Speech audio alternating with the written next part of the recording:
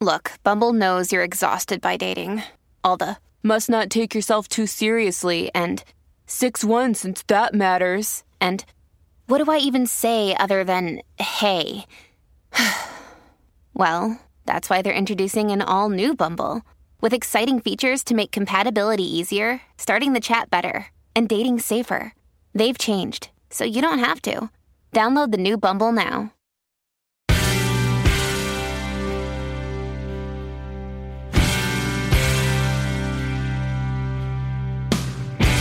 Hello, everyone. Welcome to the Janice Dean Podcast, and thank you for making my podcast such a success. I'm excited to bring you amazing stories from wonderful people who make the Dean's List.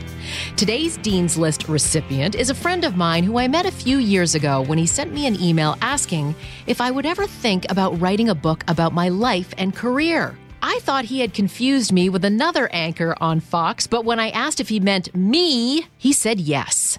And perhaps behind that mostly sunny gal you see on TV, there might be an interesting story on the journey to where I am today. Eric Nelson is the executive editor at HarperCollins and the VP of editorial at Broadside Books.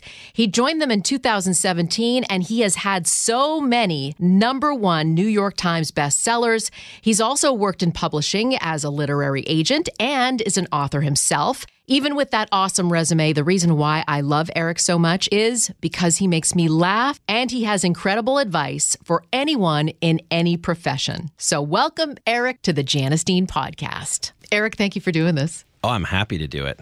There are tens of people excited to do this.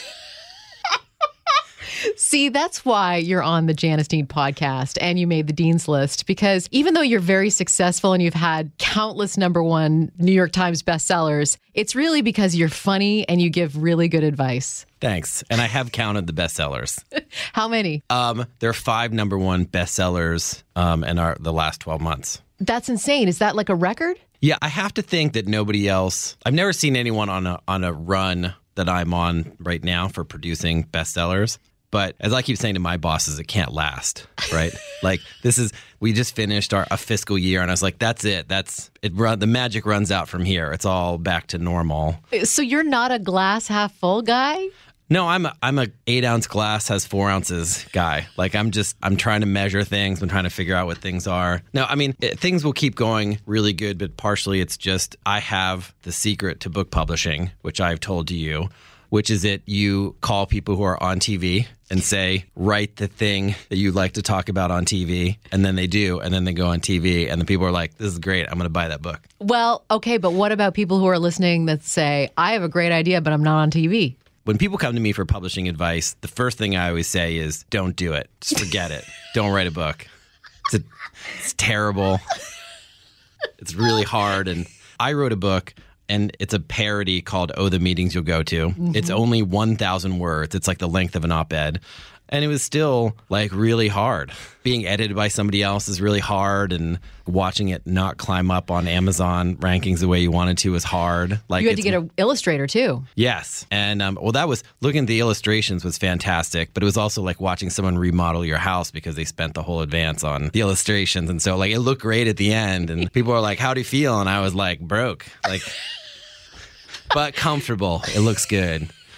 So you had to invest in it. Yeah, well, it's a long story, but basically there was an amount allotted for me and the illustrator. Okay. And I chose the most expensive best illustrator because it was more important to me that it turned out great than that it make money for me. I was doing it because it just seemed like a lot of fun and it seemed nice to be on the other side of it. So now I've been an author and I've been a literary agent and I've been an editor. I've managed to do all three. Yeah. And being a writer is the hardest one. It's like the triple crown of publishing. Yeah.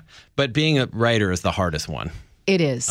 And one of the things that was an epiphany I had in my career that has sort of led me to that I'm much more successful now than I had been before is realizing that my customer is the author and not the readers. Huh. And this is really different than, one of the things people in book publishing talk about is that, if you publish a newspaper and, if you have Fox Nation, you know exactly who the people that you're bringing a product to. And so you can constantly look at them and think, what do they want? What do they seem excited about? And how can I deliver more of that to them? Mm-hmm. And in book publishing, publishing, we don't have that. Every book we do is a different audience than the last book that we did.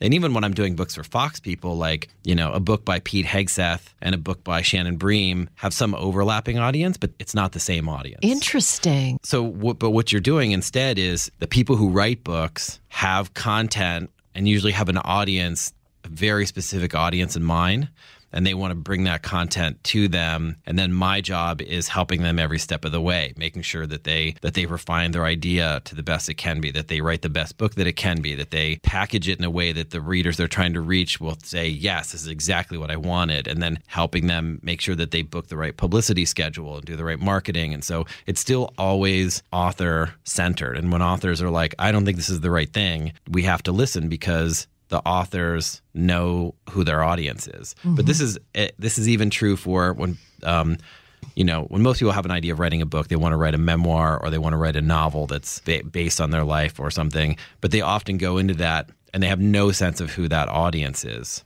And when you look at somebody who writes a novel and and it hits number one on the bestseller list, that author usually has an incredible amount of what's essentially technical knowledge about books and book publishing. Usually that person has spent years like meeting other writers and reading books to reverse engineer them. And they could tell you, when they were writing their book, what the best-selling fiction books were at the time, because they're studying it the same way that, a professional baseball player is watching the majors to say, all right, I have to make my swing like their swing, and this is the team I want to play for. And the people who make it in those things have devoted full-time work energy to it. Is there a formula that you go by? There is, and then I look a lot at social media engagement. And, so it's not just do you have 1 million Twitter followers. So I'd rather have someone who has a Substack with 8,000 followers who are reading it 100% of the time than someone who has 1 million Twitter followers and gets like 80 retweets on each tweet. But I'm looking for an audience that's really engaged and is looking to that person as their primary source for news or just information about whatever it is that they're covering. And then there has to be a good match to it. And that, if you have a stand-up comedian who mostly posts, reaction GIFs to Elon Musk, and they're like, look at this, I've, built up this huge audience. And it's like, but how is that a book? And they're like, well, I want to write a memoir about my hardscrabble life in the South in the 70s. And it's like, well, that's not what have you tweeted about that? Oh, yeah. And it got 8 retweets. And it's like, well, no. There's your answer. Yeah. So people say this to me sometimes because I have a lot of authors who are famous and I have a lot of followers. And so every once in a while I'll tweet a joke and then it will get crazy pickup. And someone would be like, you should write a book. And it's like, I wrote a tweet where I like made fun of something the president said. Like nobody wants me to write a whole book from a book editor that's just like a pun on something. Have you worked with an author that you were like, well, if you meet someone and you're writing a book with them and you don't like them personally, will you continue to do that? Will you continue the relationship? I mean, in life, you meet people who you don't get along great with. But one of the things that does happen to people, I work at a New York City media company. So most of the people that I work with are like Bernie Sanders voters. And if they are aware of who somebody is, it's only because they've read 60 Raw Story articles on how this person is basically Satan's cousin. And then they're always shocked because my list, and I'm not sure if I've cultivated it like this or if this is just there's an overlap between the kinds of people who write bestsellers and people, but basically they end up really liking the authors they work with. So even anyone who interacts with any of my authors ends up being really happy because they're like, oh, this person, was kind and was not a prima donna and was like, oh, that's how it is? Well, you're the experts. And then the books come out and hit number one on the bestseller list and people are like, all right, everybody at Fox is terrible except Jesse Waters. Jesse Waters is really nice to me. But everyone else, I'm pretty sure I read on the internet is terrible. Right. Don't judge a book by its cover. Yeah. Although I would say definitely judge a book by its cover. Really? Yeah, I mean, we work really hard to make sure that if the words on a cover were just, random symbols that for language you didn't speak, you'd still immediately know, like, oh, this is like a techno thriller published in the last 12 months. Oh, this is going to be a funny book by a television personality. There's a kind of language to every kind of book. And sometimes when we have cover meetings, we will have a book and they'll say, well, this is beautiful, but this is like a literary novel kind of treatment for what is essentially a big idea business book. So do judge a book by its cover when it comes to the publishing industry. Yeah. And also, I mean, a lot of self-published books are as bad as the cover that they paid $200 for. So if you're... And this happens to every book on the bestseller list, that they're a copycat. Once there's a place where they put University Press as the author's name. So like when Barack Obama's memoir came out, it was selling huge numbers. Whatever this fake scam company had a book and it said Barack Obama by University Press. And it was just like a picture of him like cut and pasted from a Google search. And it made it into the top 100 on Amazon. What? Yeah, because people saw it. People were like, oh, I want to buy a book on Barack Obama. And then this one came out. Isn't that illegal? Amazon did eventually take it down, but it's not illegal. It's not in any way pretending to be the book Barack Obama. Like the consumer who is buying this is that's buying it by accident, has put no thought whatsoever into it. And so, I mean, the people who run that business, now I've really gone on a long, uninteresting tangent. But I like it. This is like the inside scoop. But the people who have those books are like generated by AI. And so like all the Amazon reviews are like one word and they're like, this read like, it was only 2,000 words printed across 180 pages. It was weirdly formatted and didn't always make sense. And they're like, I can't believe Barack Obama wrote this and he got to be president. But the people who are generating those are not like writing them themselves, right. or if they do, they have like teenagers in Guadalajara like assembling them or something. But their thing is that they're just doing millions of them. Wow! So I'm sure there's like some YouTube video we could find where they're like make millions at home publishing books with air quotes. Well, tell me about that. I mean, people who want to self-publish, can you be successful? I mean, you can if you are writing something where the main way that people find this book is by going into Amazon and typing keywords in that you wouldn't think of. So like if you're writing a memoir about your life in the hardscrabble South, or like what it was like to be a teacher in the 90s, nobody's going to Amazon and typing what was it like to be a teacher in the 90s, right? But if they type hardscrabble Southern memoir, your book is going to be number 1 million in that search. But where I recommend to people doing it is if they're like, I've written a book on how to be a loving kindergarten teacher. Then I say, go ahead and self-publish it, because if you type in how to be a kindergarten teacher on Amazon, there's not that many options. And the audience is probably not going to be big enough for someone to want to publish your book, because like, let's say that you sell 1,000 copies ever, right? That's a good size audience, and it'd be fantastic if you helped 1,000 people be better kindergarten teachers. But it doesn't make sense at book publishing level where we're trying to sell 10,000 or tens of thousands of books to want to do your book. Do you have a favorite book? I love so many books, and one of the things is like whatever book is my favorite book is usually like that I worked on is usually whatever book I'm working on right now. And so, I mean, it is an advantage I realize I have, and I think a lot of editors do this, which is that whatever your book you're editing that moment, you're like, this is the best book I've ever read. Like if you don't feel like that, then you get tired of this job really fast. Wow. And so you have to get in a new manuscript, and it feels like Christmas Day when you're like, and then you start working on it. And then, then it's a lot of work. Like editing is every editor's least favorite part of the job. Oh my goodness, Eric. I have to we can talk about this. I have a book coming out in January, and it's almost like giving birth. You don't remember how difficult it was at the time, because it's like, oh, you want me to write another one? Of course, because the last one wasn't that hard. And then you're like, oh my gosh, it was hard. Yeah, I say all the time that it's like giving birth, and it takes 9 months. It's like, true. Halfway through, you're like, this is an enormous mistake. It's very painful, and then it comes out, and you care way more than everybody else. And then you're like, I'm never doing this again. And then like 3 weeks later, you're like, another one would not be so bad. But the editing part is really difficult. The writing part of it is like, I can do this, and somebody will help clean it up. But then when you have to read it over, and I'm meticulous, I don't like having the same word and like 2 paragraphs down, and that can be really difficult if you're that type of A-type personality. I mean, I don't like to work with people who aren't. I mean, I've made the mistake of working with a politician who hasn't even read their own book. And it doesn't sell copies because then they go on TV and they're like, tell us about your energy plan. And they're like, what? And so you want people who are really engaged in the material. And now I warn people all the time because you don't use a ghostwriter. I don't. And like everybody uses a ghostwriter. What do you mean? How many people do you think? Give me a ratio. If you're a person who you're writing your job because your main job is incredibly time consuming with hundreds of thousands or millions of people who enjoy that, you don't really have the time to write a book. What are you saying that I don't?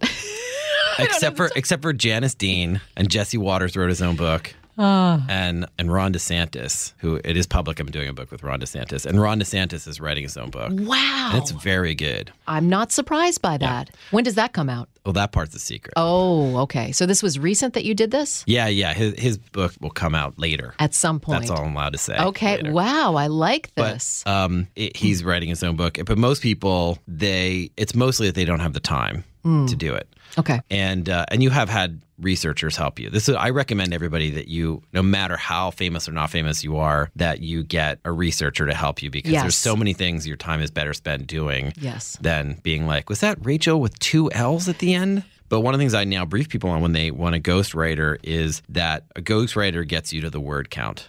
If you have a ghostwriter, you're going to read it, you're going to think, well, this doesn't sound like me at all. Right. And like, this isn't nearly as good as I want my book to be. Mm-hmm. And so they need to prepare themselves for actually having to get in there and work on every word of the book. And I've seen it be pretty painful for some authors who, even though I said that, they thought, yeah, but this guy is going to be great and the materials generating is great. And then about halfway through, they think, oh no, I have to like kind of write a book. And it's like, yes, if you want it to be really good and sound like you and deliver what you were hoping to deliver to readers, you have to take it from here. You have to take what they've written and turn it into the story you're trying to tell. How does somebody make the New York Times bestseller list? So this is my favorite thing to tweet about, and eventually HarperCollins will be like, please stop tweeting. I'm going to start with kind of a defense of the New York Times. Because if you understand what they're trying to do, what they're doing seems less evil and more just like not what people think. All right. So they created the list to try to tell people what they think New York Times readers would be interested in. Okay. And so they wanted to get rid of right from the top. They don't want dictionaries to show up. They don't want George Orwell's 1984 to show up, which is always in the top 100 on Amazon, because they want people to know about new books and have a sense of like, what is America reading that's new and interesting? Mm-hmm. And they also don't want you to be able to buy your way onto the list. And this is really important. Okay. They spend most of their time trying to make sure that, like when Ron DeSantis' book comes out, the RNC can't buy 5,000 copies and help him get on the list. Okay. That's their number one goal. Right. And so they have some formula that no one knows what it is. They canvass stores. They talk to Barnes & Noble. They do get numbers from Amazon, but no one knows what they're doing for their formula to make the list. It matches up a little bit with what Publishers Weekly has, which is the Nielsen Ratings Company has a point of purchase system where they actually just count how many books were sold for Janice Dean's book this week and make public the number. But that doesn't always match up with the New York Times. And one of the things you see is that it very heavily penalizes conservatives. And the reason that is because since they're canvassing like college bookstores or independent bookstores in college towns and heavily weighting that, we think, people are not buying. The people who are buying the books I publish don't live in college towns. Right. They live in America. Mm-hmm. And they're buying the books on Amazon. And so the Amazon list doesn't always match up with the New York Times list. So that's why, because sometimes when people are like, well, you had 5 New York Times #1 bestsellers. And it's like, yeah, but I have to clear the #2 book by a lot to make sure that it's #1. And so what happens is conservatives are always upset. So I just did a book with called Suppression, Deception, Snobbery, and Bias with Ari Fleischer. And it was #5 in the Wall Street Journal list and #6 on the Publishers Weekly list and didn't make the New York Times list at all. Mm-hmm. It was the #5 book. It would have been the #5 book, but it didn't make it at all. And I'm not sure what happened, but it sold 0 copies at independent bookstores and they penalized it for that or whatever. Now, the one thing that I say all the time is borderline libelous, which is the dagger. And I think you've had the dagger. I've had the dagger, and I don't know why I got the dagger. So the dagger says bulk sales. But remember, the thing is they're trying to keep books that off the list that had bulk sales. Okay. And so the dagger, people think the dagger means we only put this book on the list because of bulk sales. When it actually, we're pretty sure, like sales analysts across the industry are pretty sure that it means we've subtracted bulk sales from the amount. And then put on that. So Kellyanne Conway, that wasn't my book, but Kellyanne Conway's was a book where it was the number one book in the industry by sales. Okay. And it was like number 3 on the Times list and with a dagger. And the thinking is that they deducted like 5,000 or 10,000 copies from events and other mass mailing things that she had done and then listed it based on the deducted bulk sales. And so the dagger actually means this book has been penalized for having bulk sales and not that it made it for the bulk sales. Interesting. But the bulk sales, it seems like could be as little as 50 or 100 copies. And so that's what with your book, like we don't know of anyone that bought even 50 or 100 copies, but it had the dagger and they put it on. I know. And so it was a little depressing. I'm not going to lie. Yeah. And it's, I mean, most people don't notice, but it is frustrating because we don't know why it is. And it's mostly conservatives who get it. And we've had people like Ben Shapiro, I did a book with him, and he worked to like, if somebody contacted him as like, our book club in Peoria is going to order 25 copies, like his marketing people, the Daily Wire, were like, do it in week 2. Just make sure you don't pre-order them, buy them for week 2. And we still got the dagger. So we literally cannot figure out. We need a dagger whistleblower. We do. But the thing is, there's probably just one like 92-year-old lady who's been making the New York Times list who's kept in like a soundproof box. And yeah. And we'll be back with more of the Janice Dean podcast right after this.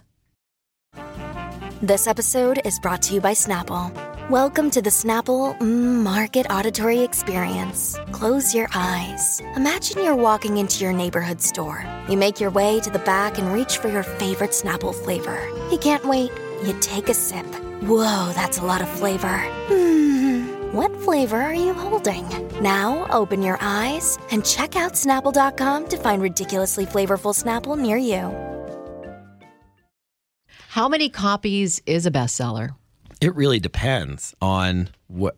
It's all different at different times of the year. And so, I mean, last week there were books that made the Times list that sold like 2,000 copies in 1 week. Most weeks, just to make the list, is like 5,000 copies in 1 week. Which that can sound to people like not a lot of books, but hardcovers are not the only format. And that's about $70,000 worth of product out the door. So, I mean, it is real money. And then the top of the list is often, like to be number 1 is usually between like 25 and 100,000. But some weeks there's no new big book. And we once had a book last year in the middle of July when there's not a lot of new books and not a lot of media coverage for things. And we had a new book that hit number 1 with like 8,000 units. And so one of the things is you see 2 people who are number 1 bestsellers, and one of them might have like just really lucked into it. And then the other one had like a tidal wave of book sales. What's a book that made the bestseller list that you're like, how did that happen? You know, that really does happen because like I spend a lot of time looking at every book and trying to figure out why is this book and what is this book. And usually if I don't know why I've made it, like how it made it, a quick Google search will teach you like, because I don't know, sometimes there'll be the most common kind of book is a reality TV book because that's my wife is in charge of reality TV in my house.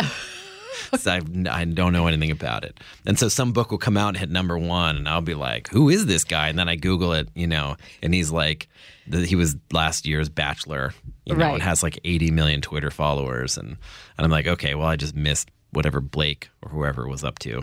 And so, you know what I love about you is that over the years that we've known each other, I've had people say, I have a book idea. I think I have a great story. And they're like, do you know anybody? And I'm like, actually, I do. You take time out of your incredibly busy day to talk to people about a potential book. And that's something that a lot of people don't do. I do have a mission, a passion for demystifying what I do for people, which is, I mean, the main thing I like to tweet about is book publishing, to just try to explain to people what we're up to so it doesn't seem like mysterious and magical and we're like, think we're these all-knowing arbiters when we usually feel like we have no control of what we're doing at all. Yeah. Because, the platforms aren't ours, the words aren't ours. We're just sort of shepherds. Yeah. But I do try to help people. I let people just DM me random book ideas and I'll respond. And usually I'm just trying to put somebody on the next step. Because what I realize is like, I don't have to just take somebody who's like, look, my cousin wants to write a book. Can I put her in touch? I don't have to meet with that person for 45 minutes and discuss how book publishing works. Yeah. Often we can exchange a couple of emails where they're like, oh, is that what I need to be doing next? And it's like, yes, that would be the next step. Usually the next step is finish your book. Yeah. That's the thing that people, they're like, I have a novel idea. And it's like, great, write a novel, throw it away. Write a new novel, throw it away. Write a third novel, and by that point, you'd be like, oh, God, I'm glad I threw away those first two novels. Oh, my gosh, that's depressing. But it's a full-time job. Yeah. I mean, and so writing a book is a real job, and it's a real career. And you've written three excellent books, and you know that it's a lot of work. And the reason why yours were excellent was because you had already had, your first book, you're in your 20s, I think, right? 30s. Yeah. I started with the kids' books, and that was helpful. Oh, yeah, that's true. Oh, right. I keep forgetting that you've written like a million Freddie kids' books. Freddie the Frogcaster and the Huge Hurricane. Yeah. I've forgotten you've written all those. That's okay. Those books too. So you've written dozens of books. And the reason that they were good is because you already, in your other career, knew the audience and knew, had a sense of like, all right, what is it that people want to hear from me? And how do they want to hear it from me? And then, so even when you then wrote the words books for me, the adult books, I hate calling them adult books. Well, they are. They're adult books. Grown-up books. You already had this strong sense of what readers wanted to have given to them. You weren't just sort of writing it blind, which is where most people, when they just reach out to me on Twitter, are starting blind. They're like, I have 82 Twitter followers, but I want to write a book. I'm pretty sure it's going to be a huge bestseller. I'm trying to show them where the bar is instead of slapping them down. I do actually always say, like, don't write a book. Just forget it. Oh, but Eric. I tell that to everybody. People come to me and they're like, I'm the chief Washington correspondent for the Wall Street Journal. I want to write a book. And I'm like, don't. But you got a good job. What about something, you have to have something that really has had a tremendous impact on your life to write a book, I feel like. Yeah? What you have to have is that you just won't shut up about something. That's the thing. Is if you that's authors come to me and they're like, I think I should write a book about Tesla. People care about Tesla, right? And it's like, but what are you excited about? And then often they're like, well, I mean, I only read books about this one topic, and I read any article on this topic, and like it's not even really my job, but I'm constantly like reaching out to professors who study this topic because I just can't stop thinking about like, why is the world like this? Yeah. And that's the thing that you want to have a book on, because that's what keeps you going. And you've experienced this, I'm sure, every author is halfway through a book and they think, no, this is a terrible idea. This is never going to be a book. This is just not enough stuff here. Yeah. Nobody cares what I think. What am I doing? Forget it. And the only thing that keeps you going through that is when you're like, but I still can't stop thinking about bullies, for instance. That's when we have pitch meetings with authors. So when people bring somebody around, and we call them pitch meetings, but I would like to write a book, and usually it's somebody who is worth flying in and taking around. So someone who's a top executive at a company you've heard of, they're on TV, they're somebody with over 100,000 or maybe over 250,000 Twitter followers. And all you want to see is that they're excited about this topic.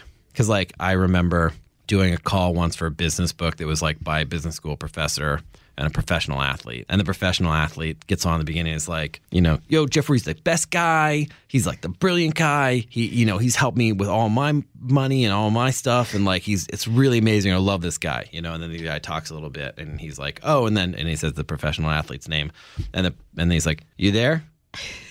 Hello? You there? Looks like we lost him. It's like 6 minutes into the call. Like the professional athlete was not really the co-author of this book. And so that's what you're looking for. But when you have people come in, and I had somebody come in the other week, and we were talking about how one person had done a lot of TV and one person hadn't. Mm-hmm. And the person who had done a lot of TV was like, an interesting thing about Joe Biden is that? And then the guy who hadn't done TV was like it was a Zoom thing, but he was like crawling out of his screen, like waving his hands. It's like, and it's outrageous what is happening. And we were like, what if we sign this book? That's the one we have to put on TV because like this other guy's a lot more experienced, but like he's the guy who's going to sell books as the second guy who is going to be able to go in and. What was the dynamic here? They were just two writers who had been working together on a project and. And the guy who was going to help write is the one that. Well, they were sort of equals, but the thing was, I think their assumption was like, I don't even say their names, but like.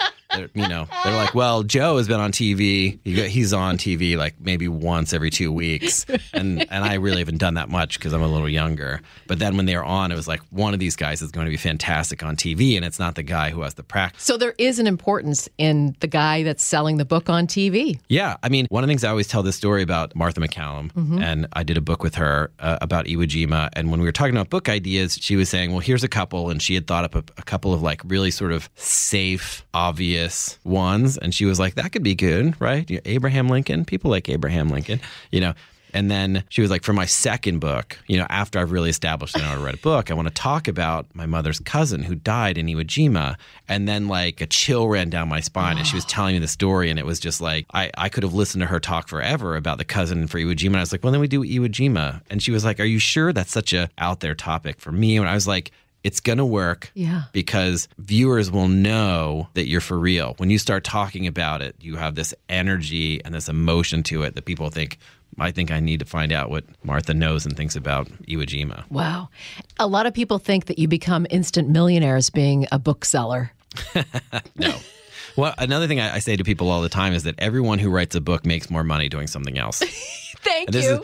So, you number one New York Times bestseller, if you sold 8,000 copies and you make $4 a book, that's $32,000. Like, great. $32,000 is terrific. I mean, then, of course, the agent takes their 15%. Yep. So now you're down to like $26,000, and then there's taxes, and you've got $20,000. And again, I'm not knocking $20,000. Yeah. I would take some if I was offered right now.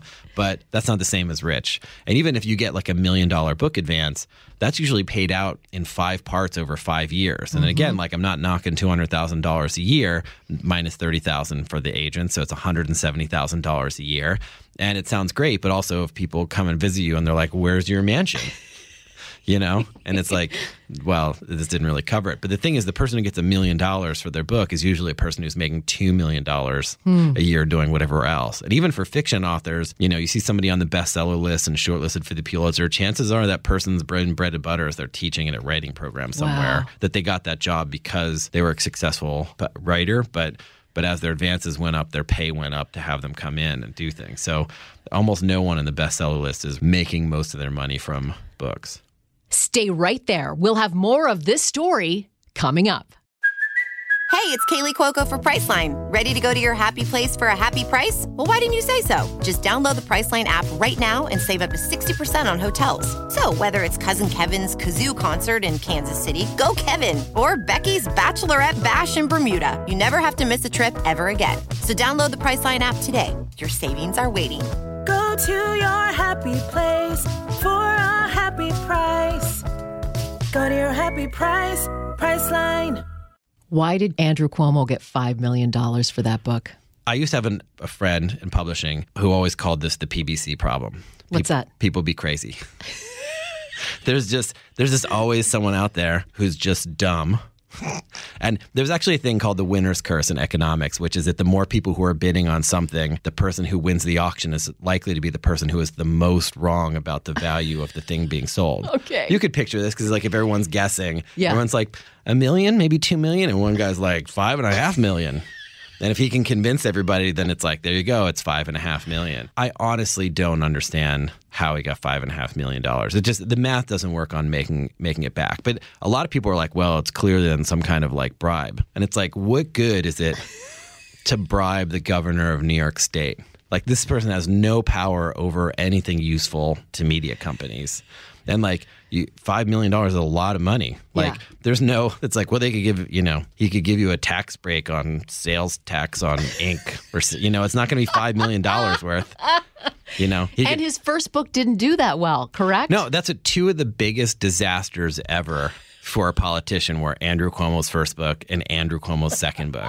I mean, people are not usually this wrong, but people were super wrong about Andrew Cuomo both times. I don't know what it is. I mean, he's always been, I mean, I know you're not a fan of Andrew Cuomo. But like nobody's ever liked Andrew Cuomo. There was a brief moment where people were like, does he have nipple rings? And that was fun. But that's it. Like in his entire career, it was just like Andrew Cuomo was like a bouncer. Like everyone who voted for him because they're like, Albany's corrupt and he's going to go up and do like a tough guy thing and throw people around. Right. But he doesn't have any, nobody votes for Andrew Cuomo because like he'd be fun to have a beer with, right? He's not that kind of politician. So I don't know. Like there was some talk about AOC writing a book right when she first got elected, but she's a House member and they're not allowed to accept advances. Oh, okay. And so then there was a question of like, does she even have time to do it? And how would she, whatever. She decided not to do it. But she was somebody who I could imagine people paying $5 million for because you could pretend that she is the next Barack Obama and is going to write a memoir. It's going to sell that much. And you can imagine all of the people who run those publishing companies being like, well, when I was having drinks with AOC and we were talking about the Green Deal, that like there's some, they could convince themselves of something. But like nobody wants to be like, you know, I was hanging out with Andrew Cuomo. There's no one has ever done that. So it's inscrutable and inexplicable. But because none of the, graft doesn't make sense. His popularity doesn't make sense. He does have the best agent in the business. Yes. Bob Barnett, who is your agent. I know.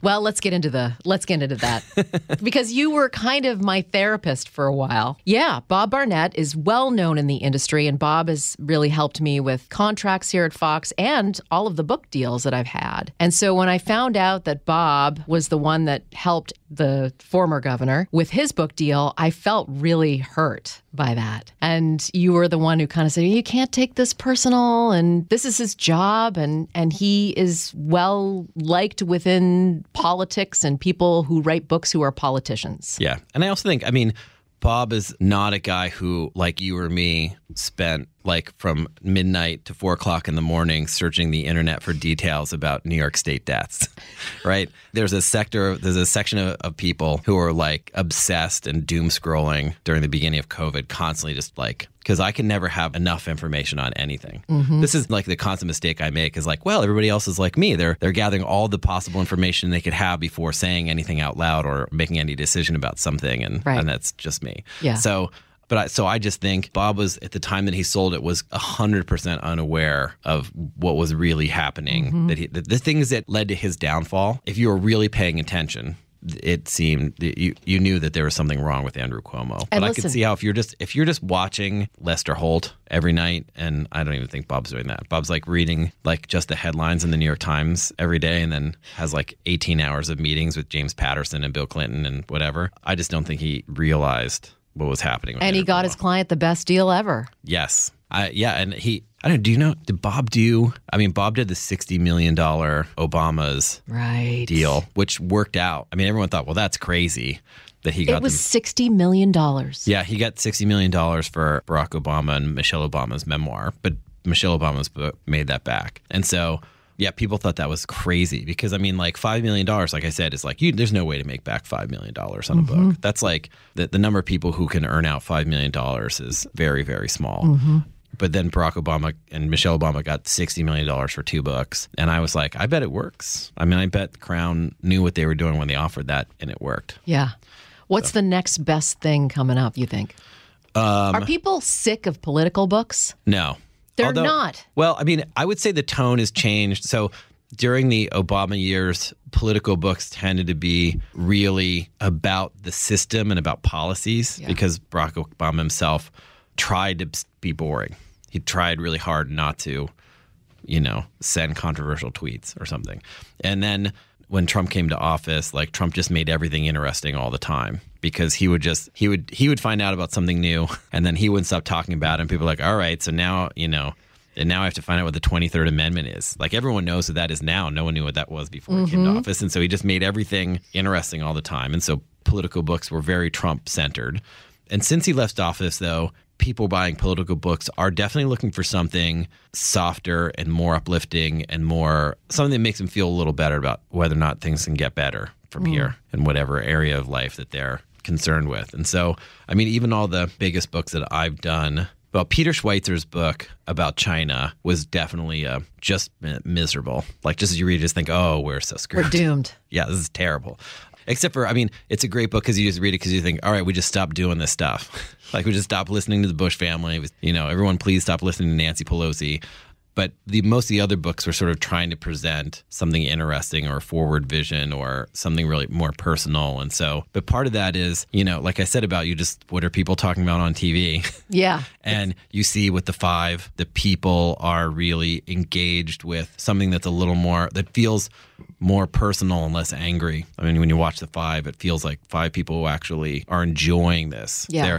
They're not just like, I mean, that's one of the hard things for anyone who's going to host a talk radio show or a TV show is like you've got to get up every morning. And even if your team won today, you've got to be like, all right, well, my audience is waiting for me to tell them everything is terrible. Yeah. So I'm going to have to get nice and angry for real. And they'll know if you're pretending. That's true. And so you've got to be worked up about something. What do you think about authors or journalists that save a headline that they probably should have broke during the time that it was happening for a book? That's it doesn't really happen, even though people think it does. So really? Yeah. So because the headline, I edited Jared Kushner's book, which is coming out in a couple of weeks, and there have been some stories about things in the book, and like the first one that broke was that John Kelly had shoved Ivanka. Yep. The original version was a little spicier than that. I know, you've told me that. But in the final book, he shoves Ivanka. There's a story about that. And like that's news, but that's like People magazine news. Like it doesn't tell you it's not like the things that come out that people save for books are never like, this guy bribed this other person and I have evidence of the money. Like it's never that. It's always like, and then this guy, called this other guy a dick. And then, can I say that on the podcast? You can. But they'll say that, and then in the New York Times will print it. They'll print that. You can't print it not in that quote, but you can print it in quotes. Oh. So, but that's the kind of thing, and then that will be news, and everybody like, oh, I didn't realize that, But there was something recent that Maggie Haberman didn't report when she probably should have, and she put it in her book. People were mad about the thing where like Trump maybe tore up something and threw it in the toilet. Oh, that's right. You're right. But it's like, I mean, there was an article in the New Yorker like 2 or 3 weeks into the presidency about how Trump was used to, from his private life, tearing up everything after he was done reading it. And then, but you're not allowed, the president is not allowed to do that. And so there's somebody whose job at the National Archive who took his papers and then taped them all back together to save them for the National Archive. And so the idea that, I mean, it's unsurprising, even if it's a little bit news, that Trump, like after 4 or 5 years, was still tearing up everything, even though he'd been told that he wasn't allowed to. Yeah. And then like the throwing in the toilet part is like what makes it fun, because it's like you can't really flush paper. Like, don't do that. Like the first job I had in high school was as a plumber with my dad, and I can tell you, don't put paper down the toilet. I want to talk about your dad in a second. But I had a question about what you like to read. I mean, listen, you read all day long. Do you actually read for pleasure? I do, but I mostly listen to audiobooks, because when I'm reading something on paper, it's an already published book by somebody else, but that part of my brain that's like, this is too many paragraphs on this topic. Yes. Kicks in a way that when I listen to audiobooks, I tend not to. And for audiobooks, I'm really into John Sanford. Okay. The crime writer. Yep. John Sanford, if you're listening, reach out. I'm a big fan. Love to talk. I have some ideas for Letty's second book. But I mean, I read all kinds of things. I'll read classic fiction. I'll read nonfiction. Just whatever seems to be something that catches my eye and seems interesting. So in the rest of my life, I'm as like uninformed a reader as everybody else. Yeah. You know what I mean? That I just like see, like when the new George Martin book comes out, I'll buy it right away. And I'll find out like everyone else does. I'll just like see a Subway ad and be like, oh God, I didn't know that was coming, So, I mean, I do read sometimes political books, but my Goodreads list is really backed up with stuff that I haven't read. Because when I'm like, all right, I'm going to read some stuff now, and then somebody delivers a manuscript and I start reading, Kat Timp's memoir, and I'm like, this is the best book that I've ever read. Is that happening? Yeah, that's what I'm editing right now. Oh my gosh, that's exciting. Yeah, it's very good. Oh. It's very funny. Well, that's awesome. Yeah, it really, what she did that's really good is it really captures what's so fun about her, and gives her a chance to go deeper than she does on TV, on both in jokes and on there's a lot of real substance to it because she'll just say like, all right, well, people shouldn't be making judgments on first impressions of people. And then she'll be like, there was a Harvard study 6 years ago about first impressions. And so like, there's a lot more. I mean, people who read her stuff in the National Review know that she's a very good writer and a real journalist when she wants to be. But I think people will read the book and be surprised about that. What's a really popular book that you have not read?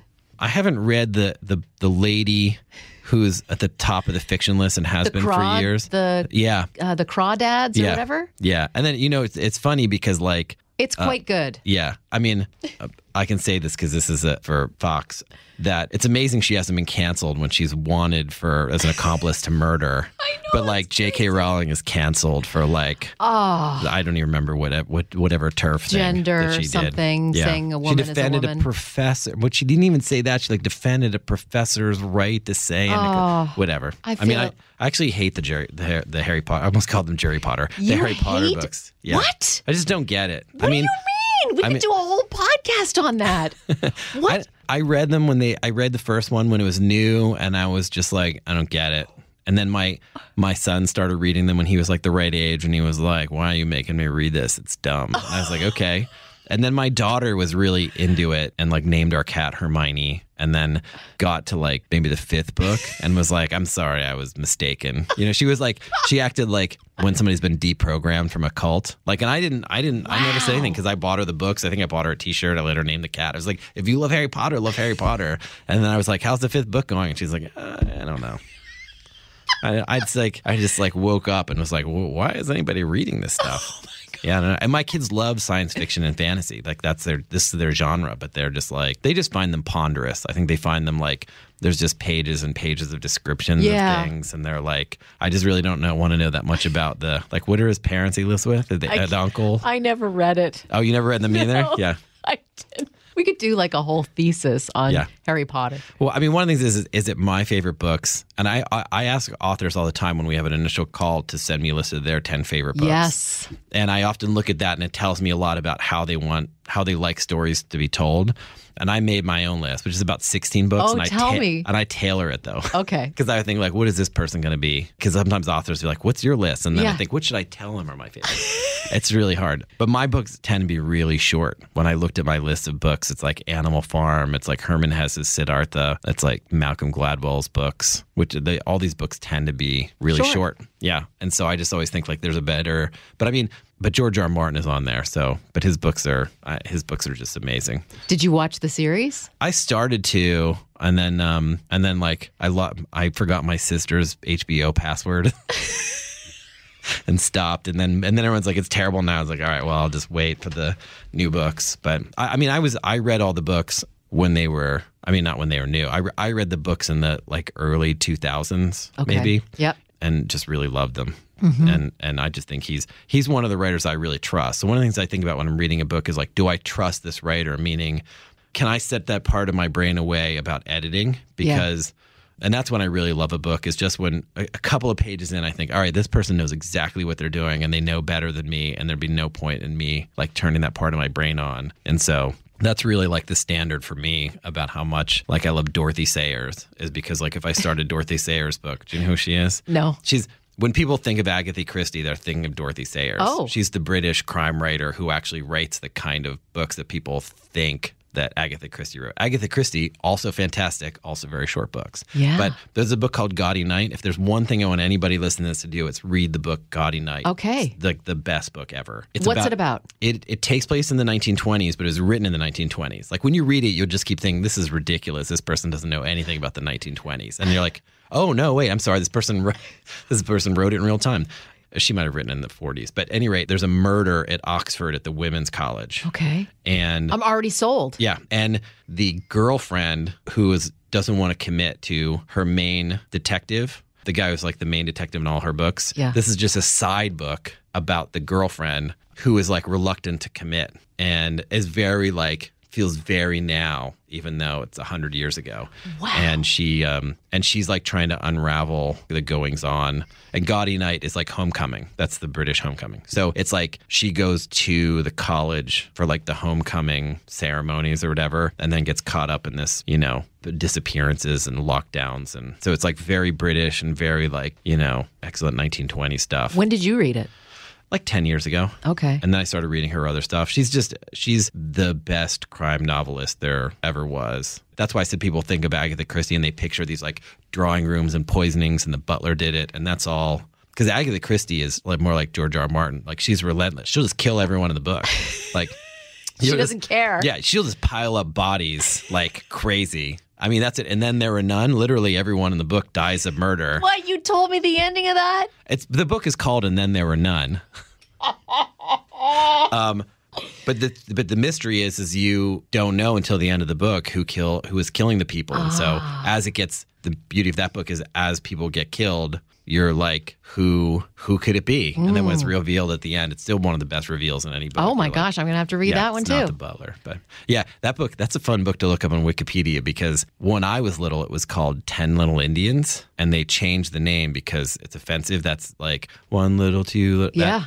But then you look at them on Wikipedia, realize that 10 Little Indians is what they changed the name to be not racially offensive. Get out. Yeah. So you have to look up on Wikipedia to see what the original title was. Oh my gosh. Okay, so I want to talk about your dad because when I wrote Make Your Own Sunshine, which is stories about people doing kind things for others, little things, big things, in between things, I wanted to include the story about your dad, and I think about it a lot. I want you to tell the audience about it. So my mom died in 2019, and my father died a few years before that. And when we were selling the house, the lawyer came to us and was like, there's a mortgage note that's marked as that it's not clear if it was ever paid or not paid, and it could be a problem, but it seems old, so it's not. It's from the 90s, and she's like, this is real. It's called from the Redneck Bank of Central Pennsylvania. And I was like, I know exactly what this is, and it's fine. It was paid off. So when I was in high school, my dad, he sold large appliances on commission, which if your listeners are older, they remember that's a real job. Sort of like, car salesman now is a job that you can have a family selling cars. But that stopped being a thing in the 90s. And he had always done plumbing jobs at nights and on weekends to supplement his income. But he didn't make any money at it because he was constantly doing things for people he knew. Like he would go to their house and they would call him, and then he'd be like, these people don't have money for a water heater. And then he would just like rig up whatever he could, and take a 6-pack of beer with him when he went. And so my mom was like, she understood, but it's also frustrating because she was always like, the kids need new shoes. Yeah. And you went and did 3 hours of work for no pay. And he's like, it'll be fine. So he became a construction worker doing plumbing stuff. But he was always involved in our very small rural town. So he had been like the head of the Lions Club, and he'd been the president of the Little League and whatever. And when I was in college, his construction, the company that he worked for, went under and stiffed him on 3 months' pay. And I didn't know any of this. And my sister calls me and is like, our house is listed in the local newspaper as up for sheriff's sale for an unpaid mortgage and unpaid taxes. And I was like, Dad hasn't mentioned it. And she was like, well, Dad's not going to tell you. And my mom told me near the end of her life that my dad said that he felt like killing himself because he felt like he'd let everybody down. Oh. And then he got a call from someone, and I don't know who it was. And a couple people in town had pooled their money and started the Redneck Bank of Central Pennsylvania to do loans when banks wouldn't do loans. And so they got my parents back out of the tax liens and the unpaid mortgage and refinanced it for him, and then had him pay them until he was back on his feet enough. Then he got a job working for a local oil company, and when things were like sort of set up enough, then he paid them off and got back to a regular mortgage. But it was just because like a couple of people in town were like, we can't let Chuck Nelson lose his house. This is crazy. Oh God, I love that story. Yeah. And that's what life should be all about, Yeah. Yeah. It's one of the things that I do know that's a kind of small town life thing that I do worry that we're just losing because, when my mom was very sick with cancer and my dad's boss had MS, and they sort of talked about their medical problems and billing and everything. And then in 2008, he had to lay a bunch of people off. And he came to my dad and he was like, I'm going to lay you off, but I have to put you on furlough because I want to make sure that Gayla's health coverage is still covered. He's like, I'll hire you back at some point, and you're not going to be able to get unemployment, but I can't pay you. But I'm going to, out of my own pocket, pay Gayla's so she can keep doing chemo or whatever it was. And my dad was like, okay. Because, the paying the health insurance is so much that unemployment is nothing. So, yeah. I love that story. And I love you. Oh, thanks. I just think you're the greatest. I know. There were so many times during the pandemic where we were texting and I was like, and I would say to my wife, I was like, I think Janice Dean is my best friend. And then I was like, but then I would have this realization that I was like, I think there's probably like 60 people who are like, oh, my best friend is Janice Dean. Like, there's so many people who are like, yeah. And I understand this because my wife is the same way. I always say that our whole relationship, we've been together almost 30 years, is based on a mistake. And that when I met her and I thought, we have a connection. We have this deep thing that I've not felt with somebody else and that I can never have with somebody else. And now I just see every person she meets is just like, Renee and I have this thing, She's magic. You know what it is? She just listens to people. If you're just really nice and you just tell people like, look, I really enjoyed the time we get to spend together. Even if you're like, I love you. And I was like, and I'm from rural Pennsylvania. I was like, that's nice, Janice. Love you too, Janice. I know. Well, to be continued. I feel like, I don't know, you're a special guy and people need to know about that. Thanks. So thank you. And you made the Dean's List. Thank you so much, Eric, for joining me on the Janice Dean podcast. And thank you to all of my listeners for tuning in. If you have someone you want to nominate for the Dean's List, let me know at Janice Dean on Twitter or Janice Dean FNC on Instagram. Please subscribe, rate, and review to this podcast on Spotify, Apple Podcasts, or at foxnewspodcast.com. And don't forget to spread the sunshine.